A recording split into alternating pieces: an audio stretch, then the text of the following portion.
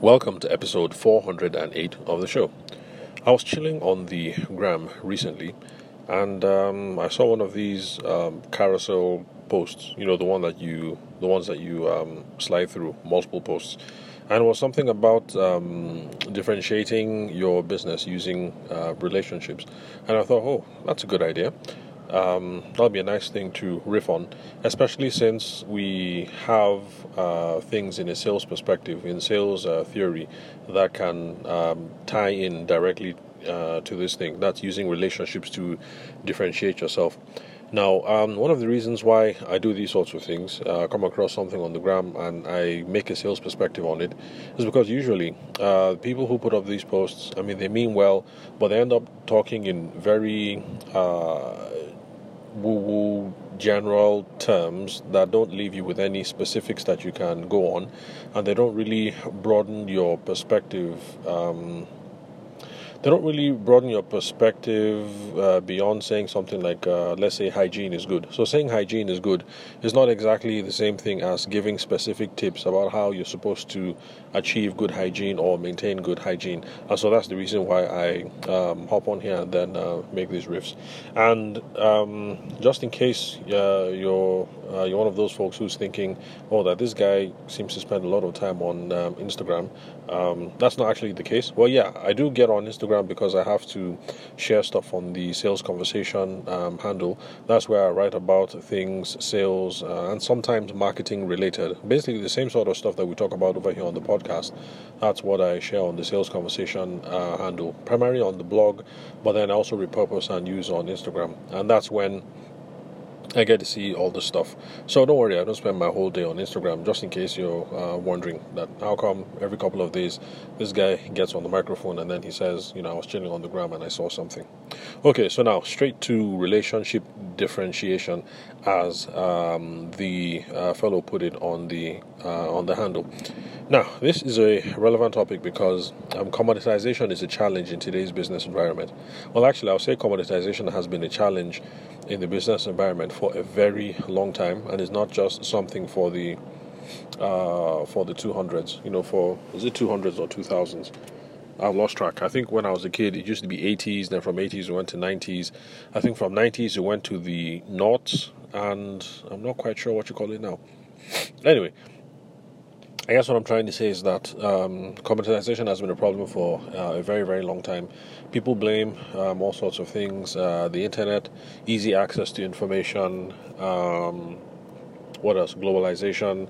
And so because of that, people have access to the same technology, at least in the old days, at least in the Nigerian context anyway. Let's look at things from a photography perspective.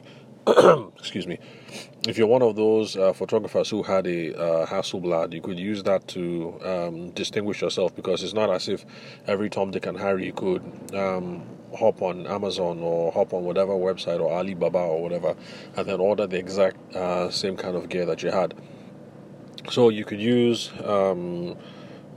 features and products and things like that to distinguish yourself, because access to information and access to markets was not free. And so with that, I'll say commoditization has been a challenge for a very long time. Something I know firsthand because for those of you who listen to the show, you know that my mom is a retired public relations executive. And I remember back as a kid, I was having some of these conversations about how the public relations market in Nigeria was being flooded by charlatans. And I think my father had similar complaints concerning journalism in Nigeria. And I guess with the way things have panned out, we can see that the fears there in the journalism space were, they were acutely on point, because now it's like now every Tom, Dick and Harry is a journalist. So many journalist quacks out there. There's even a debate nowadays about what constitutes real news. But anyway, that's neither here nor there. I guess what I'm trying to say is that for those of us who whine about how things are getting commoditized, photography is commoditized, wedding planning is commoditized, makeup artists, everything is commoditized. Let's just accept the fact that this is not a new challenge. It's been going on here for a while, at least in the Nigerian context. You could say people have been complaining about this since about the 80s, 70s and 80s. So basically it's been 40, 50 years of commoditization. So let's stop complaining. So it's here to stay, and so the solution is always going to be differentiation, and that's where this fellow, or this business outfit rather, okay, it's not an individual guy. I think this is more like a business outfit. So that's one thing that they have got correct. So differentiation is one way out of this. So in a mass where everybody looks like they're all the same, you make yourself stand out by differentiating yourselves. Now, one of the ways that these people are putting forward is that you can differentiate yourself in your relationship with your customers. Now, I know, sorry, forgive me, I have the sniffles, the usual. The kids came back with a cold, they sneeze everywhere, and for some reason, I'm like the cold magnet in the house. So they come with a cold, and I'm the next person to have it, and my wife seems to be immune. Alright, so where was I? Differentiation. I know I was talking about differentiation. Okay, yeah, so you can differentiate yourself using the relationships that you have with your customers. Now, some of you might say that is not front end, that is back end, like you already have got the customer, so how can you differentiate yourself using that? And in that case, you'll be absolutely correct, but don't worry. There's a whole carousel on this, so I'm going to make several other episodes. So as we slide through, you'll find the ones that are forward-facing. But however, you're also going to see that differentiating with the customers you already have can lead to avenues for good business in the future. So, in fact, let's tackle that question. How is that going to help grow the bottom line? The fact that you are differentiating yourselves with the customers that you already have now.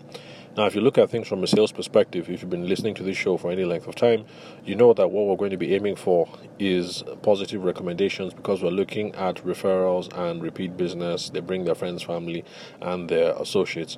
So, positive recommendations, basically, that's when we're able to differentiate ourselves with the relationships that we have with the customers. So that's going to be the goal that we're aiming for. And how do we show differentiation through the relationship? One of the ways that is suggested was to demonstrate competence. And for those of you who's listened for a while, especially the episodes where I spoke about Tom Hopkins and his own sales methodology, I'm sure you remember the whole thing about competence and how that enhances trust and reduces friction in the sales process. Because you enhance trust, you reduce friction. It means that people are now much more open to have a conversation with you about the product or the service that you provide. It's something that I can speak to firsthand. Nobody wants to deal with a crappy wedding photographer or with a crappy wedding planner. So if you are not crap, matter of fact, if it looks like you're the bomb and you're part of the cream of the crop of your industry, then there's enhanced trust, and folks want to speak to you some more. And so that's competence in the build-up to the sales process. So how do you build or demonstrate competence, rather, now that you have the client, and what can we use from sales theory to help us out with this? And that always... the answer here is the same that I always give, and which is it boils down to questions. Using questions in a simple conversational strategy. So questions in the sales process, questions in the execution stage. That's when you're trying to fulfill. So let's say you're a wedding planner. You're using well thought out questions before to seal the deal. After you seal the deal and you're planning the wedding, questions to be sure that you are hitting the spot. And that's it, basically. You have to ask questions to be sure that you are in line with the client's vision. Or if you're in one of those industries where you're trying to solve a problem, then you're asking questions to be able to figure out that you are working on the right problem. Because the key to being competent, or rather, you're going to appear competent if you are hitting the right mark, and that is where sales discipline is going to come in handy. Because as sales professionals, for those of you who accept that we're all sales professionals, that is our preoccupation. We want to be sure that we are always hitting the mark. So when it comes to looking for people to talk to, we want to be sure that we're hitting the mark. Are we talking to the right people? Want to be sure that they have a problem that we can solve, or they have a vision that we can help them execute. So it's absolutely essential that we are spot on with what their problems are, or what the need is, what the vision is. And that is how you can demonstrate competency in your relationships and then make yourself stand apart. Now, it's going to make you stand apart because there are lots of people who think in a much more wham bam thank you ma'am fashion, So you get the client, you collect the money, you execute, and then you leave. So nothing extraordinary there. I mean, they're not even bothered about whether, well, they're happy that they got money out of the transaction, but they don't press on to find out if the client got to achieve what it was that they had in mind at the beginning of the relationship. So anyway, this is just a rough freestyle, basically, about how sales perspective and sales practices and sales discipline can help you to appear more competent, which will in turn differentiate you from the other people that our potential customers and our clients deal with. Because if I was to take a guess, I would say maybe 80% of people in the market out there can be bothered with all this. Theirs is just, I'm an ethical guy, I'm an ethical girl, I've collected the money, I've delivered, and then they just leave it at that. So, in summary, commoditization is a challenge. It's been so, at least in Nigeria, for the last 40 or 50 years. So let's learn to live with it. And this is how we're going to have to raise the level of our game. We have to differentiate ourselves from the pack, not just with our branding and our positioning in the beginning, but in our relationships that we have with the clients after they sign on the dotted line or after they make the transfer. So, yeah, that's it for today's riff anyway. So it's a carousel about, let me see, let me have a look. Let me scroll through this. This is 1, 2, 3, 4, 5. Oh, 5. Okay, that's a long one. Yeah, so it's a carousel with 5 slides. So I think tomorrow I'll just pick the next slide on the carousel and then just riff through it, because we're already at the 10-minute mark. So it wouldn't make sense to try to talk through everything, because we end up with this being a 1-hour episode, and I don't want to do any one of those, at least not anytime soon.